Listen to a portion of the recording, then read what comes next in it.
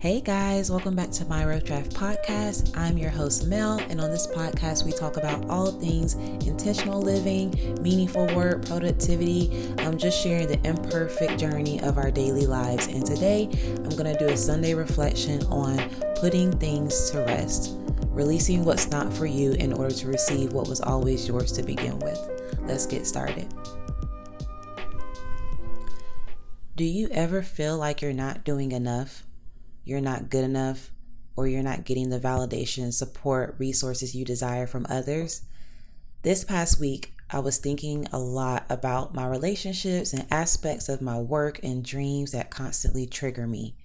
I was thinking about why certain relationships bother me so much. I keep rehearsing things they've said or done, and it causes a deep grief, highlighting the gap between what I desire from that relationship versus the reality of that relationship. I was thinking about my constant urge to hustle and have my hands in everything. Where does that come from? Where does that perfectionism or fear of failure come from? And I came to this reflection for myself, and so I wanted to share because maybe it's for one of you too. The constant feeling that you're not doing enough may be rooted in a desire for approval that you think you're not getting. You don't receive the encouragement and support from the people you want to give it to you. Therefore, you constantly strive, trying to get to a point where that sibling, parent, significant other, or friend will finally acknowledge you or desire the healthy relationship you've always wanted with them. You keep doing more for people, hoping that one day it will be enough for you to finally belong in that space where you felt rejected in for so long. You strive only to be able to announce and accomplish to get your opponents to feel bad about what they did to you. I wrote ops, but anyway. You feel the need to keep everyone in the know, even though you know it's not in your best interest, because you allow in that criticism and cynicism that they've shown you over and over again. You keep ruining your days, ruminating in your head about those who can't love you the way you need to be loved, and they going on about their day and giving you the slightest thought, right?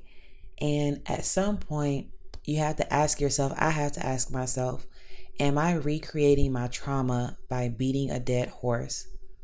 Am I constantly ripping open old wounds because it's uncomfortable to heal in silence for a while?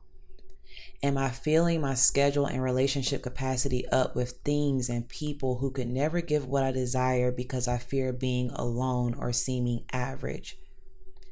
Are we afraid to put things to rest because we fear being quote unquote empty? Empty is uncomfortable.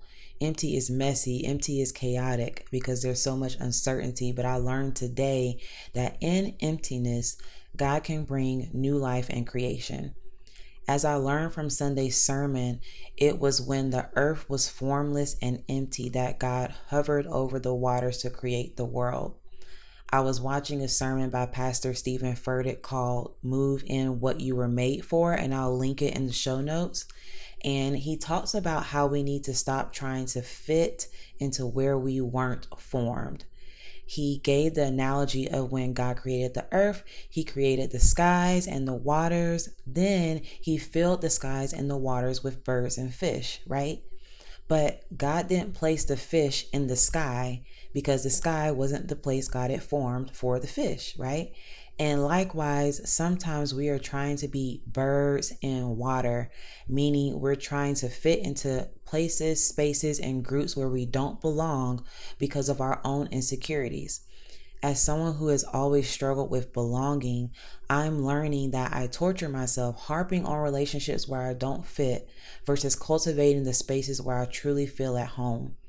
I'm learning that I take on certain projects and dreams out of comparison, hoping that something will stick so that I can feel validated versus just being patient in the lane that God has already formed for me. And as Pastor Furtick shared in the sermon, you can't swim in someone else's sky. You can't swim in someone else's sky. We do this in our work, our businesses, our passions, going after what's not really for us because we see others doing it and seeming successful. We do this in our relationships, trying to make our family, friends, or partners be something that we need, even though they have shown us over and over what they can and cannot give. We keep allowing disappointment and trauma into our hearts with our own now unrealistic expectations because now we know what to expect, right? So instead, let's do some self-care for our own sanity. Let's come to terms with the fact that maybe this person, this family member, or this friend, that this person will likely never be who we wanted them to be in our lives. Let's come to terms with that for a moment. So knowing that, what will and won't you allow in your life when it comes to that relationship? How can you stop beating the dead horse so that you can make room for the encouragement and support you truly deserve and need? Now, this doesn't mean cutting everyone off. Maybe it's readjusting your access point and your access points and your expectations, right? For our own sanity when it comes to our work and callings, how can we breathe in and accept the fact that, you know what, I'm not good at everything, but I am good at something, right? How can we stop trying to be in someone else's sea and swim freely in our own lane? What projects need to be released? What career aspiration was never yours to begin with?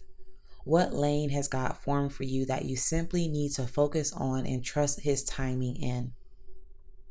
How can you embrace where you specifically were formed? How can you release the places and spaces that constantly trigger you and embrace the empty to allow God to form something new? What do you need to release in order to receive the spaces, revelations, healing, connections, and callings that God has already formed for you? And I say that because in the sermon, Pastor Furtick talks about how the birds didn't have to create their own sky. Their place was formed before they were even brought into it, right? The sky was created first and then the birds came. And it's the same for us. The space, the people, the calling that God has for us is already here. But are we trying to be a fish out of water, right? Are we constantly in turmoil about what we don't have in place that we can't see what already is in place, you know? And like I said, this reflection was for me, okay? Because this relates to my professional life when I think I don't have the connections I need, or out of impatience, I start doing a bunch of things that are not aligned with my lane.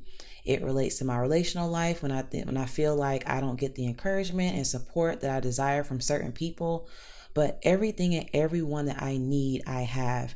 And to those people and spaces who cannot give what I need, they were not formed for me. And that's okay. Giving me, and I want to be clear, giving me what I need doesn't always mean that I'll be happy in that space or happy in that relationship, right? But come on, y'all. We know the difference between something that is simply uncomfortable and something that is harmful. A scarcity mindset makes us think that we have to hold on to everything and everyone in fear of what we might miss out on or lose. But an abundant mindset says that what and who is for me is already mine to receive. So, what do you need to put to rest? What dead horse do you need to stop beating? What relationship, mindset, project, or dream do you need to readjust and put to rest? And again, this isn't even externally with relationships or work. It can also be internally. What mindsets do I need to release? What bitterness do I need to, let go of? So it can relate to any of those spaces. So I hope that this was helpful for you. If so, send me an email. Come say hi on Instagram @_Melanie Christina, and I will see y'all next week. Bye.